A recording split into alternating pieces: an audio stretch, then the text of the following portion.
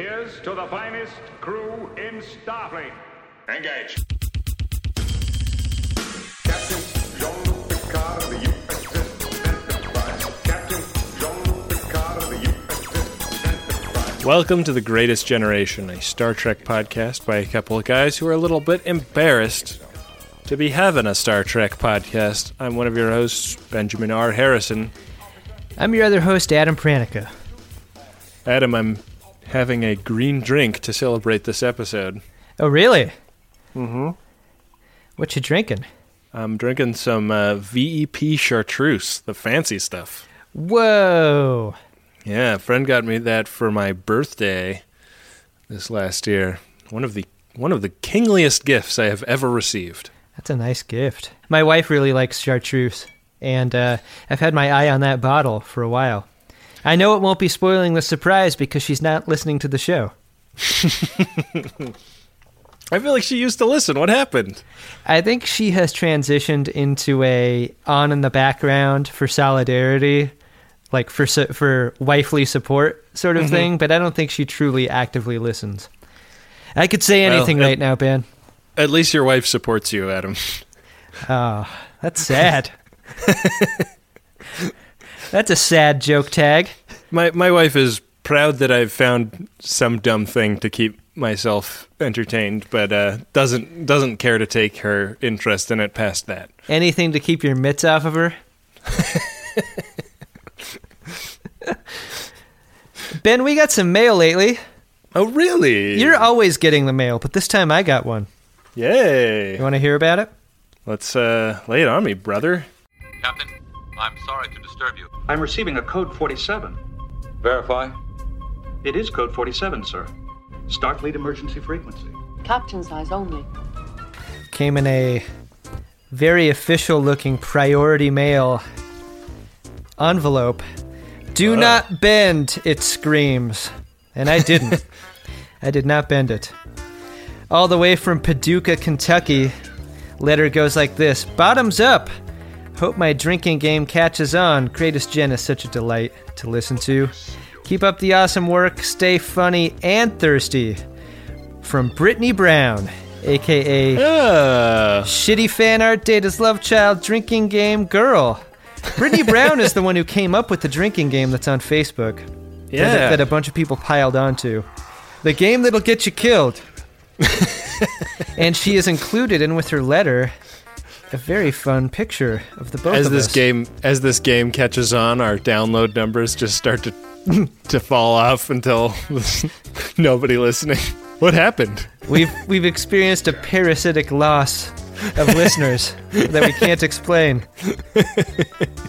Yeah, we got a nice picture in here too that she drew of the both of us, and we are both looking like very fancy lads.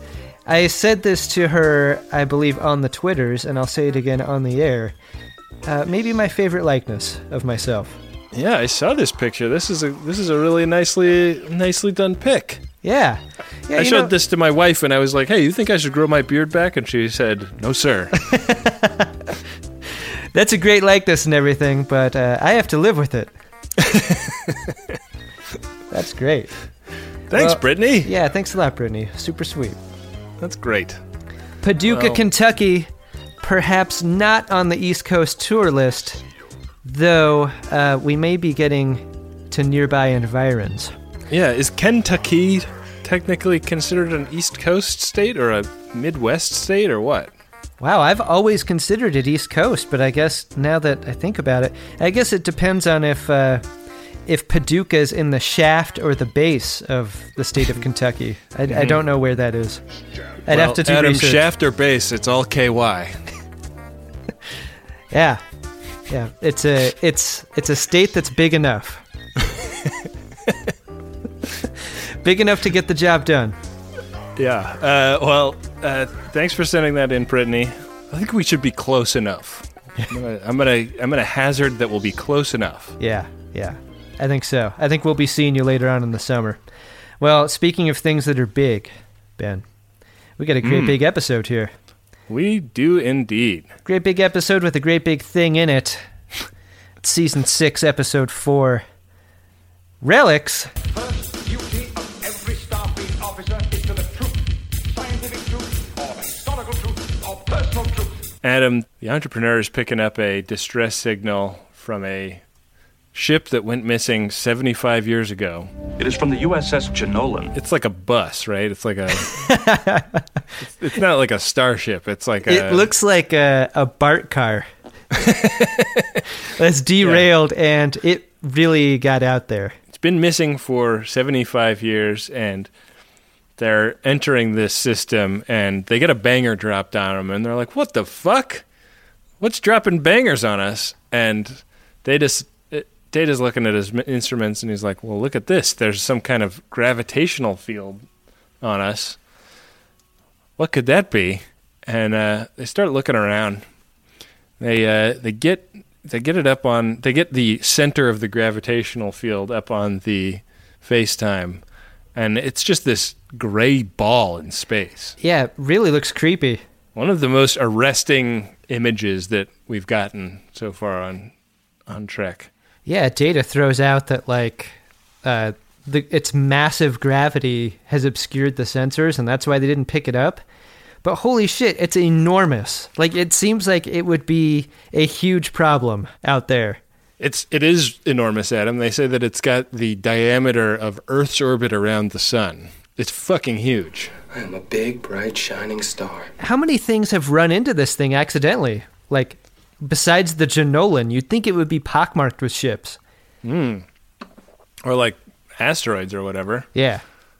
Yeah, that's a good point. I mean, that said, it's a thing called a Dyson sphere. Could this be a Dyson sphere? Which is not something that Star Trek invented. It's like a Freeman Dyson concept. And this is like a kind of a fanciful version of what a Dyson sphere would be. I think the original concept of a Dyson sphere was that it was like lots of space stations, essentially. Yeah. Not like one solid shell. A lot of space stations lose suction, in the middle of the process, and this one appears to be like a fully realized version with cyclonic action. Yeah. It will never lose suction. It sucked the Guinan right in. Yeah, well, like a real planet and not Pluto, it has cleared its orbit, is what I'm saying. So maybe like the people that were advanced enough to build this thing, got rid of all the crap in the system that would have hit it. It sure seems like whoever built this were super technologically advanced. Right. It would have taken many months to build this thing.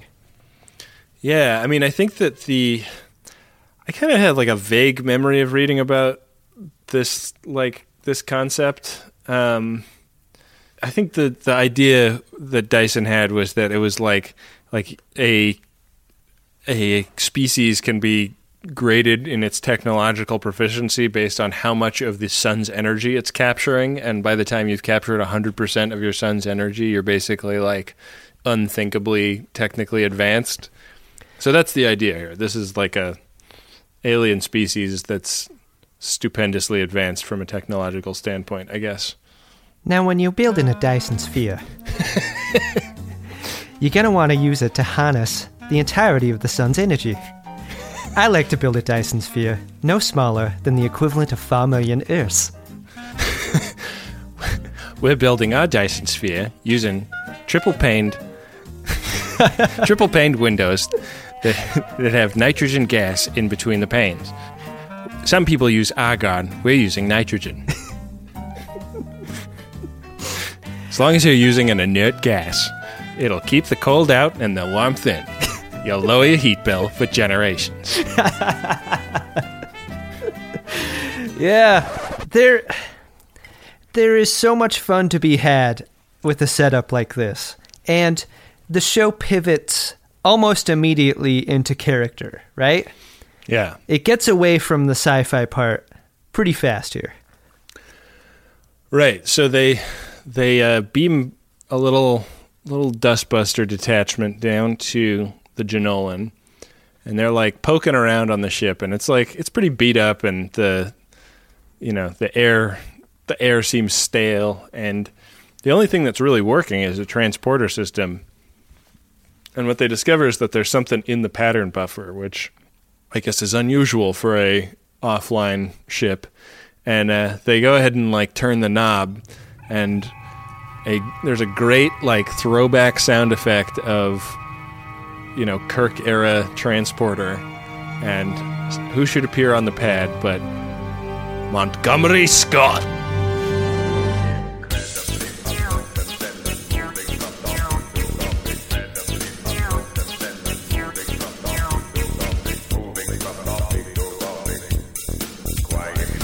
They actually went into the studio archives and got mastered versions of the sound and the sparkles for this. Like, they totally recomped the old analog files. Cool. Which That's is part great. of the reason it sounds fucking fantastic. It doesn't sound like someone playing it through a computer monitor and then recording it off of that. Like, it sounds great. Yeah. Looks great.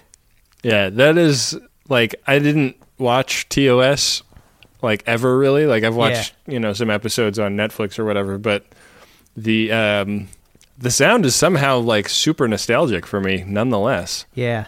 Yeah, it gives you the good chills. It's the real Scotty. Like, in the flesh.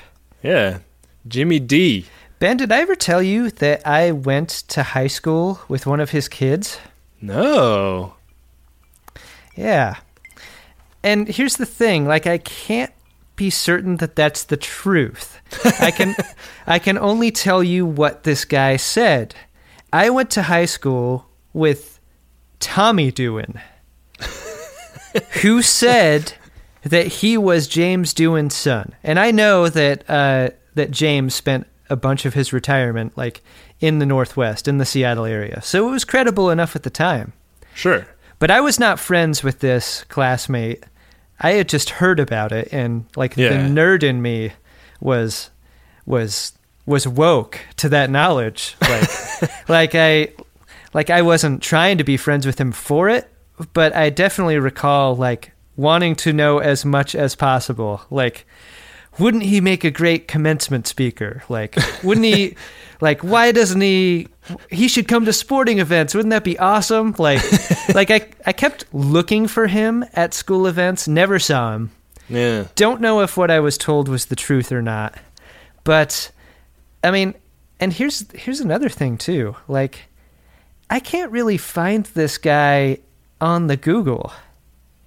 Weird. So I'm wondering if this was a false flag operation. By a guy using Star Trek to be cool in high school, Ben, and that's a thing that I know nothing about.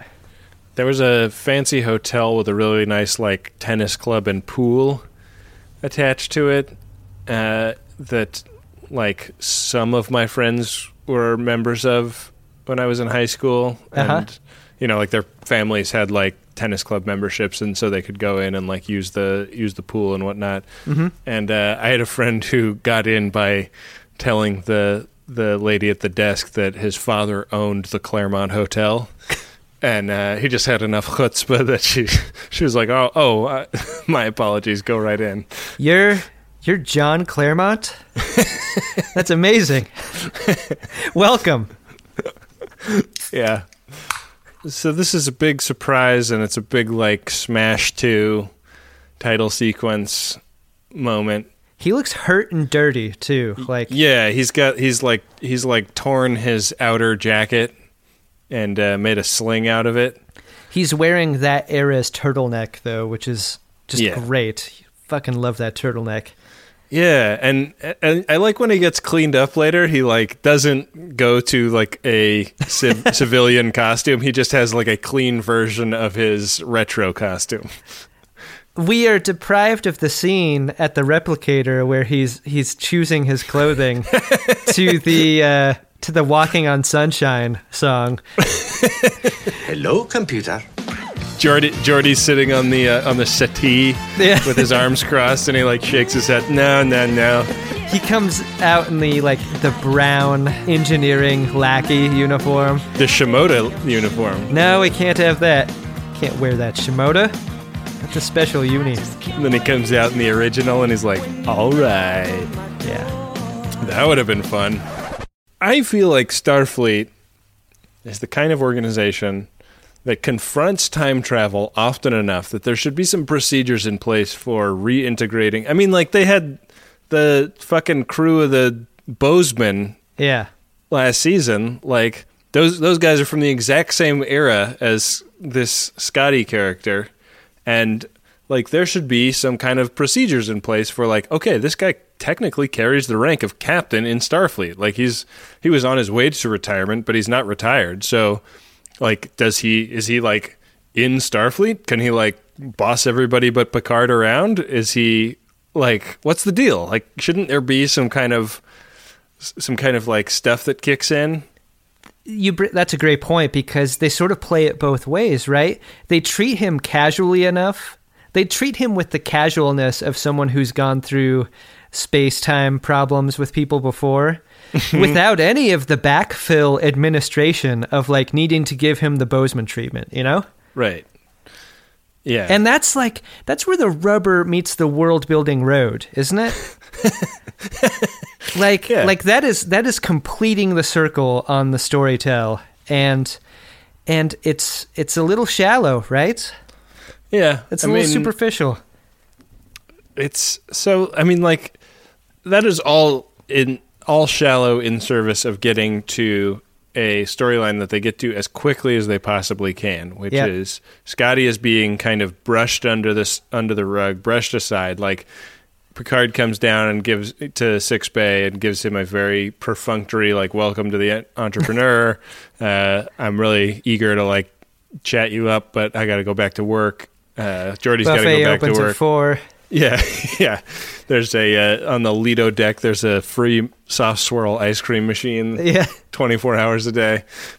But, Geordi's going back to work. I'm going back to work. You're going to your quarters and having a nap. He just sort of gets left behind almost immediately, but, like, it's a rescue mission, and they rescued him, so I don't know what he was expecting. I guess, like, I don't know. The other thing that is kind of there for a moment and then never really readdressed is that there was another guy in the buffer that they lost. So he's dealing with the loss of like a crewmate or whatever. He was a good lad. And that is like, I think after minute like 7 of this episode, that never comes up again. It would have been fun if part of his pattern was attached to Scotty's pattern. He's just got a single middle finger, like, growing out of his cheek that Beverly has to scalpel off. Did I ever tell you about finger face? Is that a real question?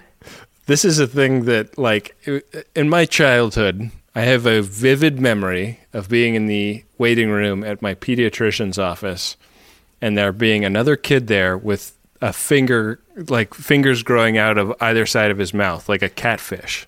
What? Like, just like 2 fingers, like one on either side of his mouth.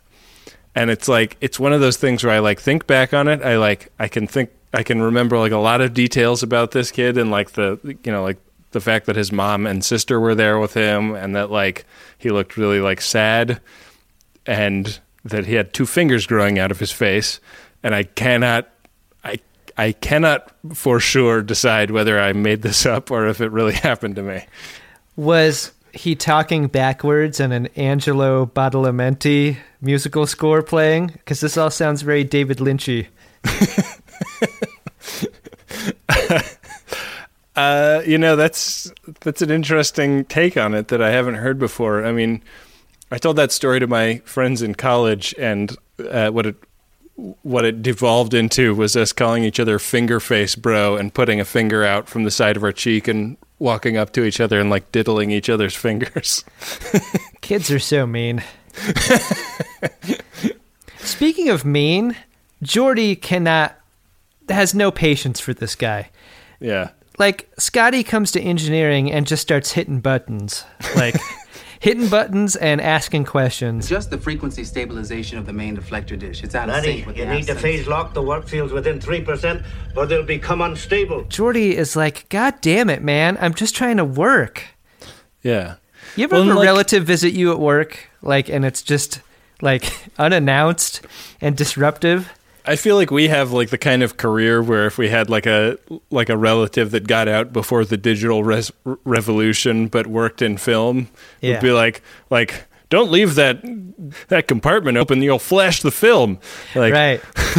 like Uncle Jeff, we're shooting digital. There's no concerns about overexposing anything. No. We just keep shooting. This is video where we shoot and then we deal with it later. Scotty has like, and he says this to Jordy. He's like, he's got decades of warp core hours under his belt, and he has like enough context to know what all the terminology is, but not enough to know that like, oh, like this thing was changed, 30 years ago, and now we like recrystallize the dilithium within the chamber or whatever. He's telling everyone within earshot that he's been working on these things so long. W/R/T diapers, W/R/T grandparents. W/R/T twinkles in dad's eyes. Right. Yeah, he's and that's great, Scotty, but like the time served thing, like I doubt you were in the transporter buffer like getting better at engineering. Look, I don't know what you guys put into my cryo slush, but when I thawed out, the first thing I wanted to do was knit. The time element of his argument doesn't mean anything. He's just old. Make it so. Make it so. Make it so. Make it so. Like, what career could you even think of where you could like step away from it for 3/4 of a century and come back and even expect to know what the fuck is going on, Like Yeah. cobbler? Is that like the one? I don't know, man. I'm Everybody- struggling to think of one anything that's not a force of personality job, like politics or social work or anything else. Like, you could sell land in Florida to the Glengarry leads, but yeah, you probably couldn't cobble a shoe because everybody walks around on those weird marshmallow shoes now. he really wants to work a lot for a guy who was on that trip, like on his way to an old folks home. Like he's ready to retire. Yeah, I mean, and I guess, I mean, that feels plausible to me. Like this episode starts real rough, and like around the halfway mark turns around and starts getting better and better, in my opinion. Yeah. And like I believe that part of wanting to work, because like I think about like him being on that cruise to the retirement colony and like having an emergency arise where he has to come up with like a crazy, Montgomery Scott solution to the problem of like we don't have enough supplies to last us until the rescue ship comes, and that just like reigniting the fucking pilot switch in him. Yeah, it's true. Yeah, that seems plausible. So in his era, you don't bum out by looking out a window or leaning against a wall. You go down to the bar and you do some drinking. Scotch. Neat. You get hella faded. And that's what he's there to do. There is a resting facial expression that Jimmy Doohan has that is just like so pleasant. Like he walks into 10 forward, he has just been scorched by Geordi, but he's a man walking into a bar who is excited about being in a bar. He sure is. He looks right at home. Yeah, and like he's having a hang with Data. You're not quite human, are you? He's like, "What's this crap? Give me something. Give me some real booze." So Data goes behind the bar and gets a bottle of Cuervo Gold that has been poured out and then filled up with Ecto Cooler. It is green. Ben, I was thinking, can anyone just go behind the bar? Don't they know there's a gun back there? I feel like Data probably gets special dispensation from Guinan. Yeah, I think so. Data worked behind that bar not too long ago either, so he knows where stuff is. Yeah, I mean, he worked behind that bar under false pretenses, but that's probably because Guinan thought her job on the ship was diddle this bean. God, I bet Data's drinks were awesome. Either that or they were awful, right? Well, he There's can no do that middle. one where you flick it and it turns different colors, so that's pretty impressive. I guess it's no surprise that Guinan's good at the flicking beverages. So this is real booze. It's not synthahol. There was some very interesting headcanon here, or canon, I guess, where Data says that you can turn off the boozy effects of synthahol. I didn't realize that. Like, that kind of ruins a lot of jokes that we've made. I always assumed that synthahol had no effects. Well, he's saying that it can get you drunk, but then when you don't want to be drunk anymore, you can shrug it off. It simulates the appearance, taste, and smell of alcohol, but the intoxicating effects can be easily dismissed. That just seems like a lot of fun, and that's a moment that I want to see also. I want to see someone go from completely shithoused to straightening their tie and going right to work. That'd be fun. Right, because for all the times we saw Pulaski knocking him back and then run off to Six Bay, or Geordie knocking him back and run off to engineering, we never saw the moment of them stopping slurring. Yeah. That would have been good. Ben, they have the weirdest transition here. So Data pours him a green shot and he shoots it and he's like, oh, this green stuff's great. Hit me with another. Data pours and then they do a full dip to black and then fade up. Yeah. I don't remember ever seeing that on this show. Is that dip to black a dip to commercial? No. I don't think it is. Are you sure? Dip to commercials come with music. They usually do, but I mean, I don't know.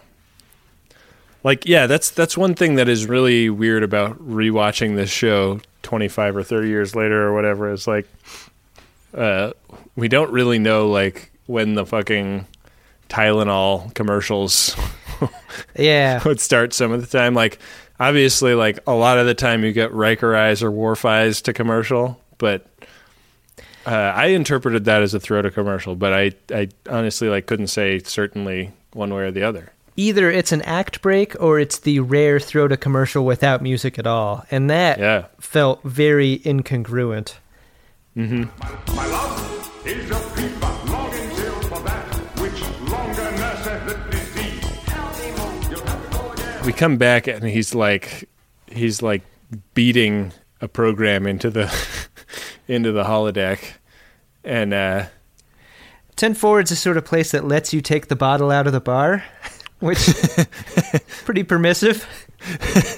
I think I was listening to the Flophouse, and Stewart was talking about how in movies it's a fairly common thing for somebody to sit down at a bar and get a whiskey shot poured for them and say, leave the bottle. And he was talking about what do you charge somebody for that? Yeah, $800. Yeah, what do you charge for the guy that takes the special bottle of green shit that the captain bought for the head bartender and then somebody else gave to you? Yeah, that's sort of bad form by Data. That's got to be a cargo bay full of scarves kind of a situation, right? Ben, I've made the mistake of leaving the gift whiskey out during a party. Oh. And it hurts, man. It hurts to see the gift whiskey bandied about with your group of assholes not enjoying it the way it should be, just getting totally pounded right in front of you. And you can't be the jerk that asks for the gift whiskey back so you can hide it in the back of the liquor shelf again. You just got to watch it go down. Yeah, they're having their Diet Dr. Pepper and Pappy Van Winkles. Yeah, totally besmirching the quality of the whiskey.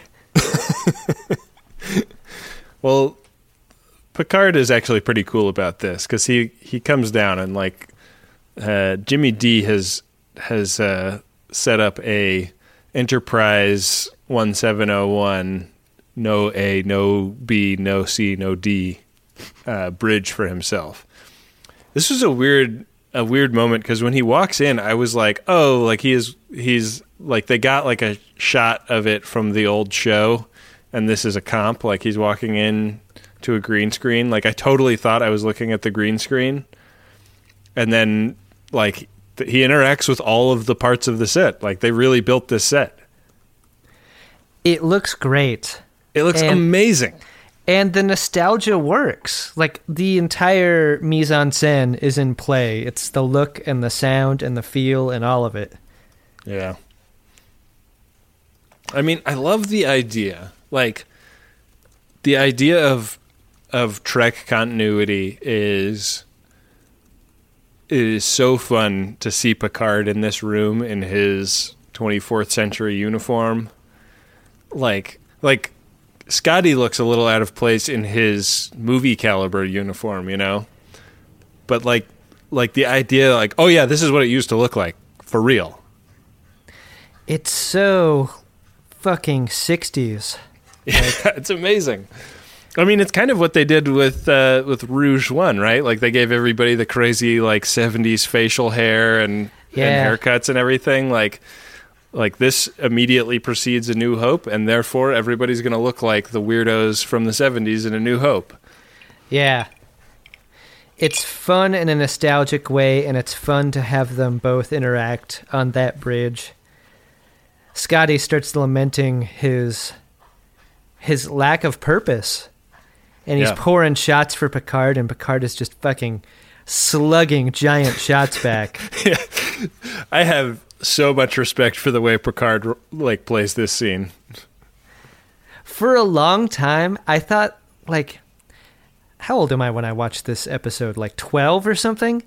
And like for a long time, I thought that's what drinking was. Like a giant glass of booze and then swallowing it all in one go. Like, and Picard just fucking takes it. Yeah. Beef stew with the big shots. So Scotty's confiding in him. He's like, I'm sort of a man without a mission. All my friends are dead. Not that I've asked about them or anything, but I'm just assuming. And they just sort of like, they talk like two neighbors in the driveway reminiscing about the cars they used to own. Like, it would have been cool if Picard had been like, oh, you know, like Spock is still around, but he's on Romulus last we heard. Yeah. And, like, we had McCoy here a couple years ago, but, I don't think you'd recognize him. A lot of burlap these days. Looking pretty rough. All right, I'm breaking my own rule here, Adam. I've got some trivia here. The original Enterprise scene was made by comping some parts of it. Part of it is blue screen and part of it is stuff they built. They kind of like built the foreground and comped the background. That makes sense. Yeah. But it's great. It's really well done. Yeah, I mean, you see the comp in the entry and exit from the holodeck, but while he's on it, it looks really good. And all of the all of the matting is great. Yeah. They're really tight. Right. And that's not easy to do. I mean, I think that like the thing that's really smart about it is that they put the background in soft focus. Yep. Which a lot of composite artists fuck up for some reason. Yeah. Like I've been watching old episodes of Seinfeld lately, and every time they're in the back of the cab, that you know, like the driver is in soft focus, Jerry's in is like tack sharp, the like back windowsill is in soft focus, and then the street that they're driving through is tack sharp. It makes no sense. Yeah. It's very true. The driving scenes don't hold up, but damn it if the rest of that show doesn't. It's still really great.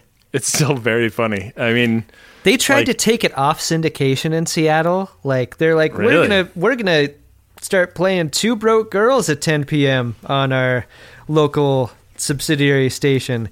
You know what I say to that, Adam? Feh. The response was so loud and so angry, it forced them to put Seinfeld back on.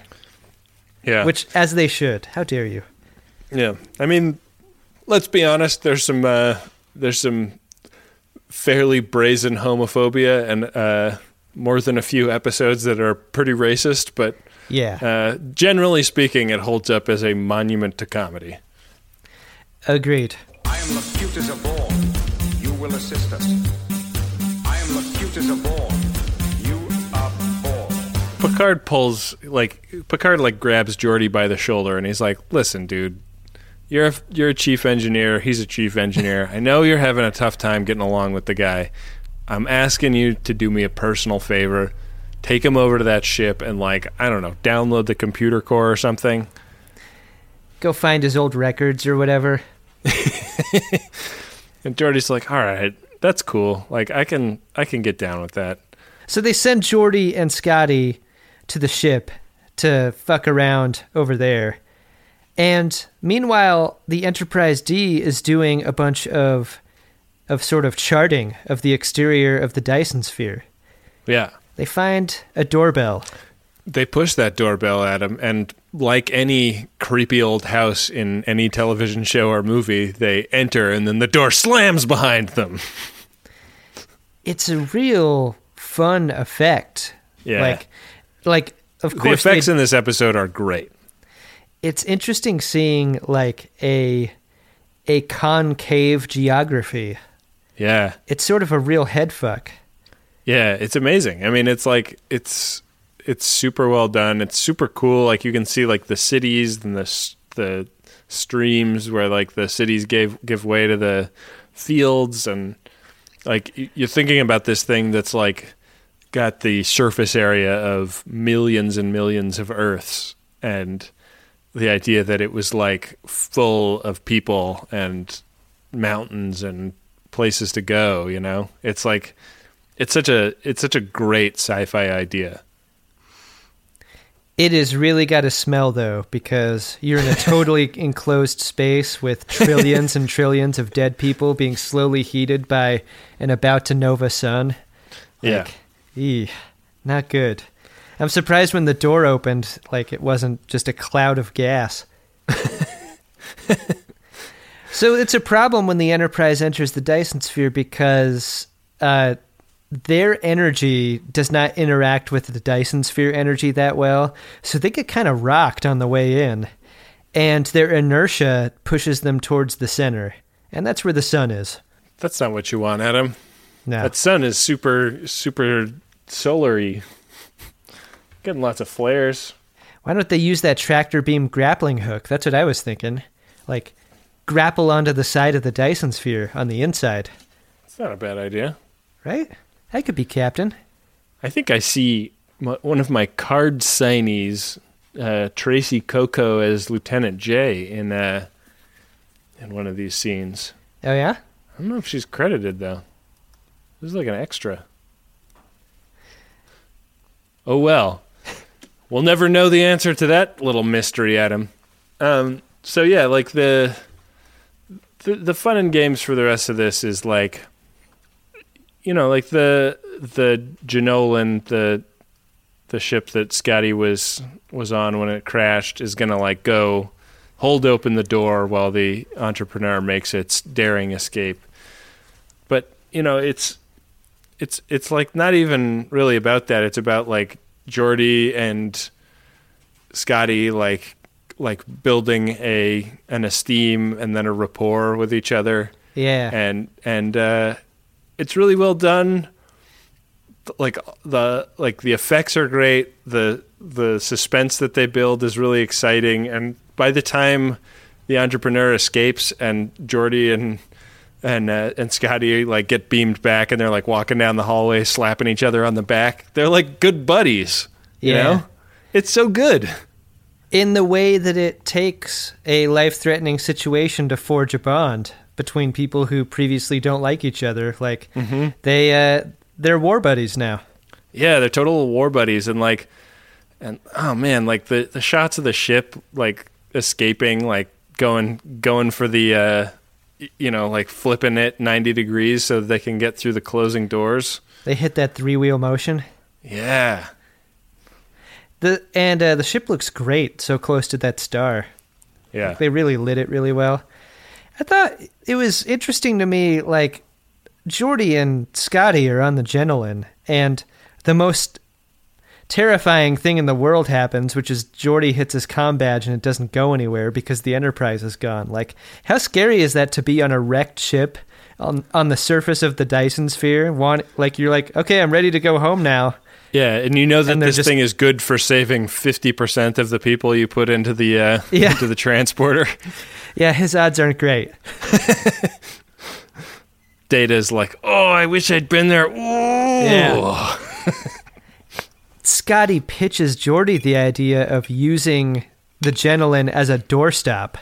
Yeah. Holding the door open. And Geordi is really willing to do this idea. At no point do they think about sending a distress call. I guess when you are the Enterprise or the Enterprise crew, you don't call for distress. Yeah. You're willing to sacrifice your own life to form a solution, and that's what they did. Yeah, these guys are the no time for backup crew.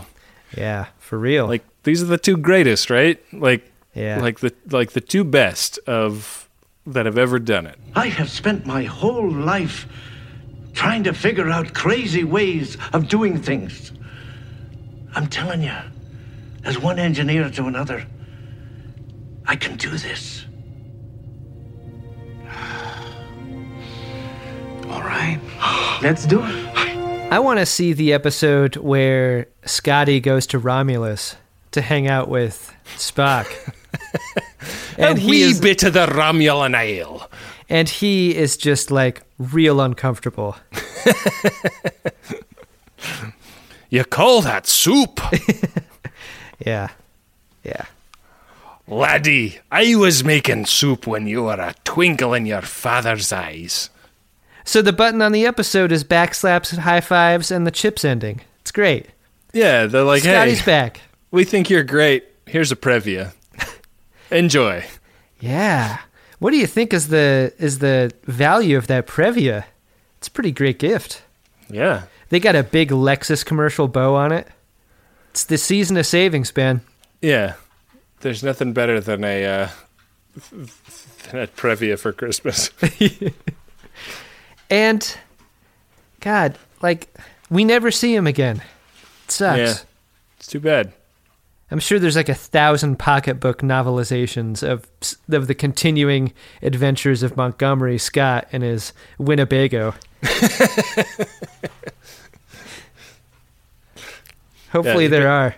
He basically becomes Lone Star. Yeah. The Scotford Files.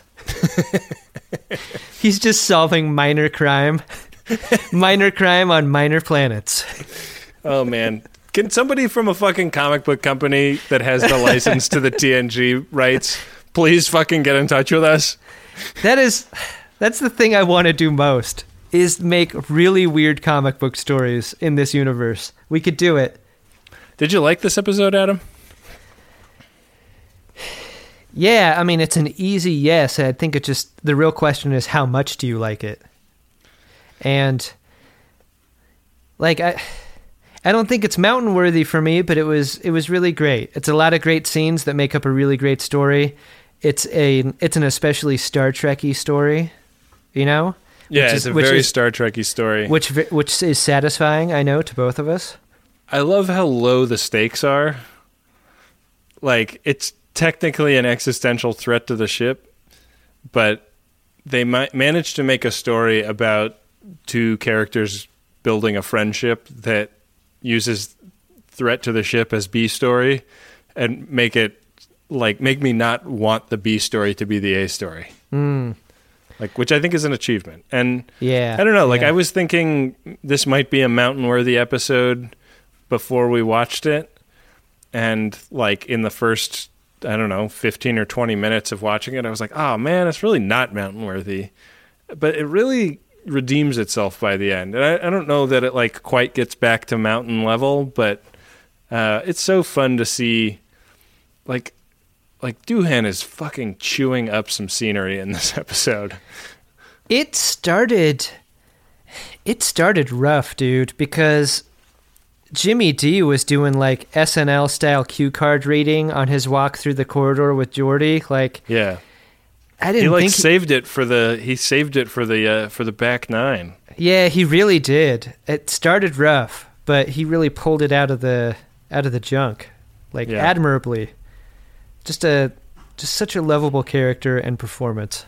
Mm-hmm. You know what I love, Ben? What do you love, Adam? Going into the not so distant past, checking our P1 messages. Oh, I love P1s. Priority 1 message from Starfleet coming in on secured channel.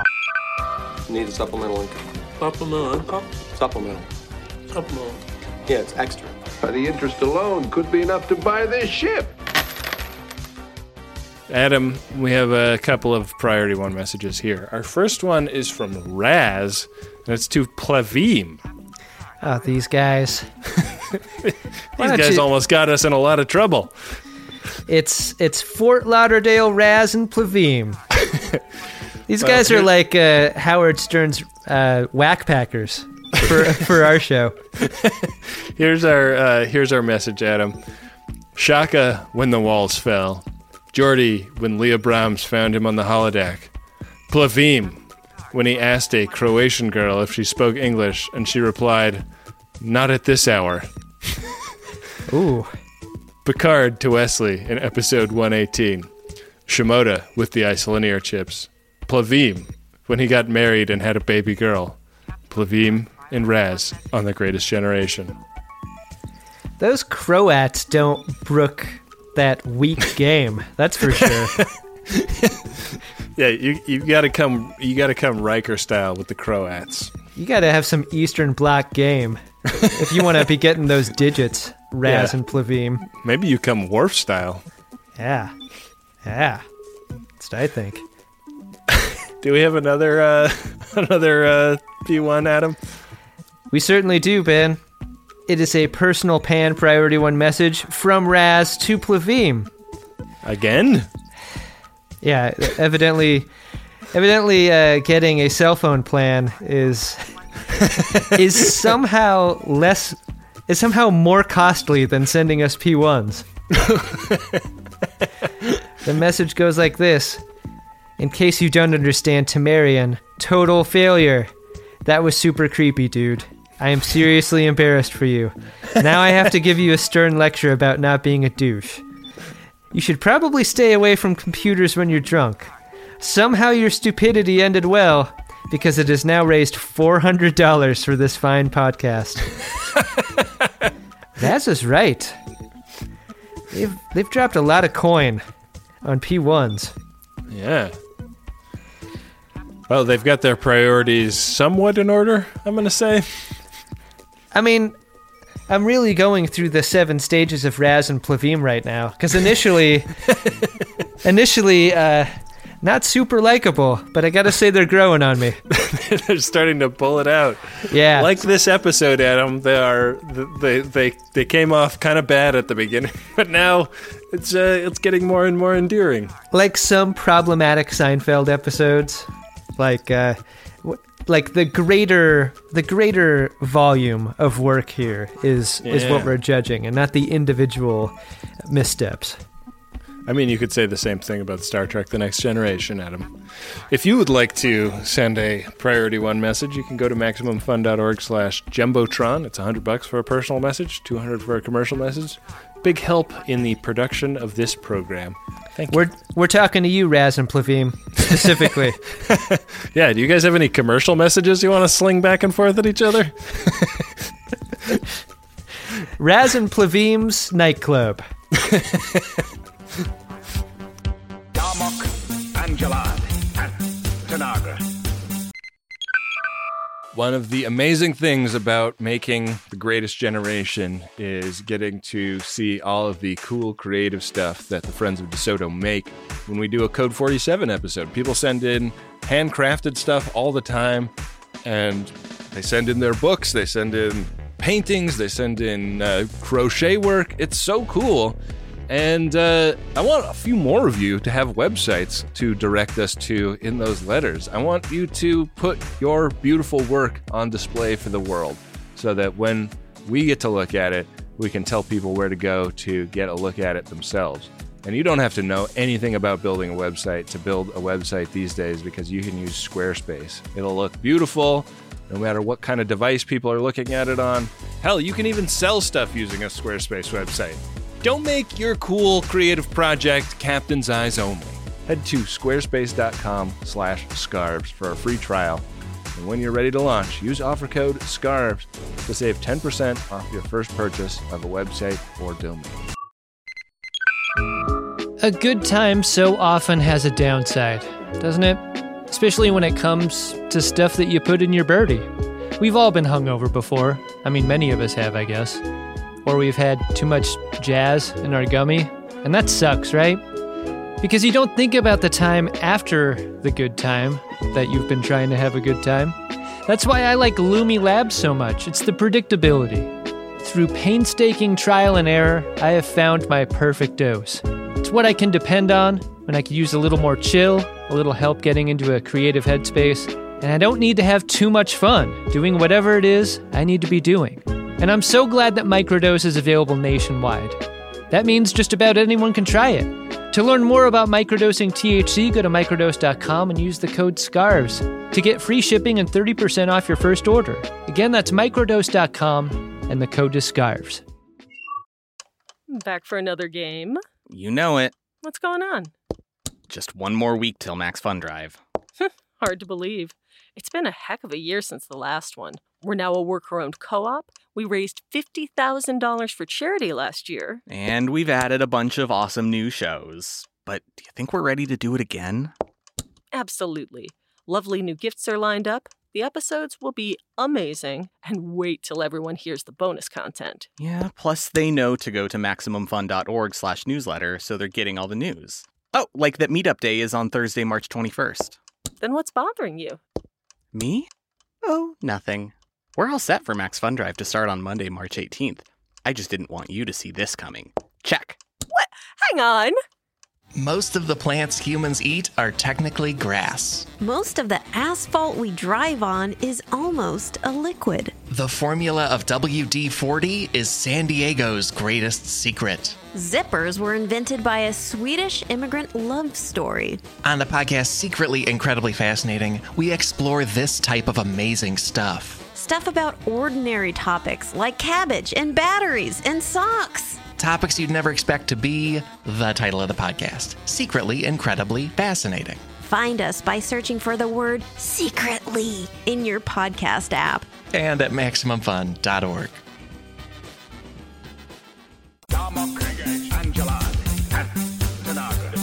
Hey, Ben? What's that, Adam? Did you find yourself a drunk Shimoda? I did. We totally missed talking about this moment. But there's a scene where an ensign is showing Scotty like how to use the replicator and whatnot, and he was like, I called him Ensign Hospitality in my notes because it's like I kind of believe he was in the hospitality major at Starfleet Academy. Like he's almost there as like concierge and bellman. He looked like one of the Flanders kids to me. Like the asymmetrical, vaguely ginger haircut, the little bit squeaky voice. Yeah. Real fun. I love the idea that there's a guy on board that deals with putting somebody in a room when nobody else wants to deal with it. Yeah, I mean, that's really what's happened here. Scotty should be a visiting dignitary, and he should be given the Riker treatment with respect to the replicators and such. But yeah, instead he gets Ensign Hospitality. Yeah, good call. I wonder if he has a signed card. He seems like the kind of person that would have a signed card. Yeah, I hope so. One can only hope. How about yourself? Did you have a drunk Shimoda, Adam? Yeah, I mean, a titular drunk Shimoda is who he is. It's Scotty himself, the morning after, just getting shithouse drunk, like street animal drunk with Captain Picard in the holodeck. Yeah, like, they really tie it on. And like what we don't see is Picard's morning after, which would be super fun. Instead, we see Scotty showing up for work 40 minutes late, like sort of limp walking into the transporter, like a guy who's fallen down a few times the night before. I think they could have made no other changes and moved this episode safely into mountain territory if the reason the Enterprise got sucked into the hole was because Picard was didn't have his wits about him. His clock radio is beeping to wake him up, and he is just like too passed out to hear it. He's in the other room. That would have been so amazing. He's sleeping on the couch instead of the bed, and that's why he doesn't hear it. Yeah, he like wakes up. He's got like drool on his one shirt, so he has to switch into action jacket. It also made me think, like, what happens if you barf mid transport? Because he also looks vaguely nauseous. Yeah. Like, does that go with you? It's got to go with you. Ugh. Gross. What do we have coming up on the next episode, Ben? The next episode is Season 6, Episode 5. Schisms. Commander Riker's inability to fall asleep begins to show in other members of the crew in other forms, putting the entrepreneur on the trail of a mystery. Do you remember this episode, Adam? Is this the episode where he's in an insane asylum? Is that this one, or is that a different one I'm confusing it with?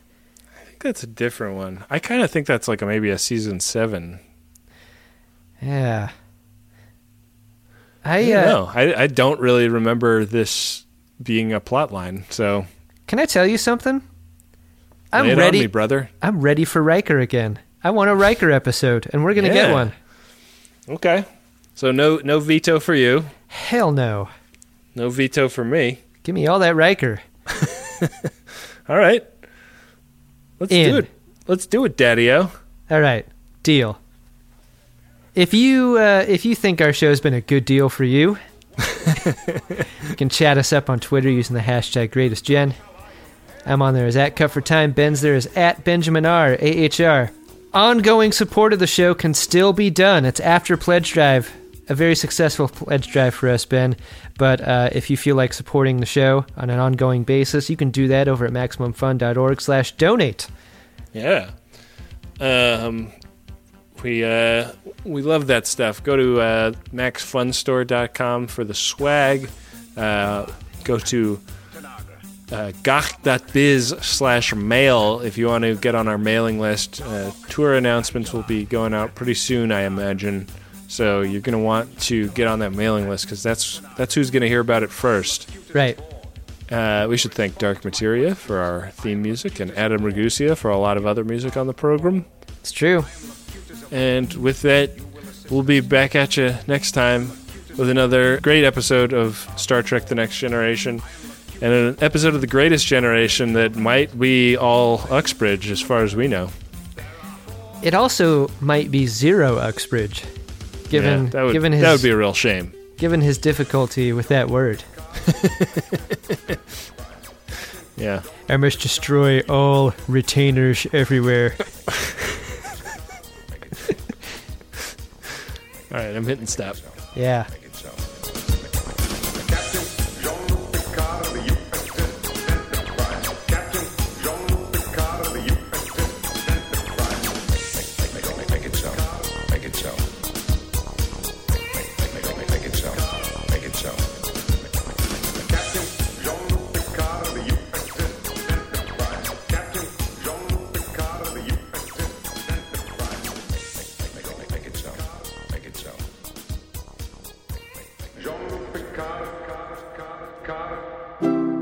MaximumFun.org. Comedy and culture. Artist owned. Listener supported.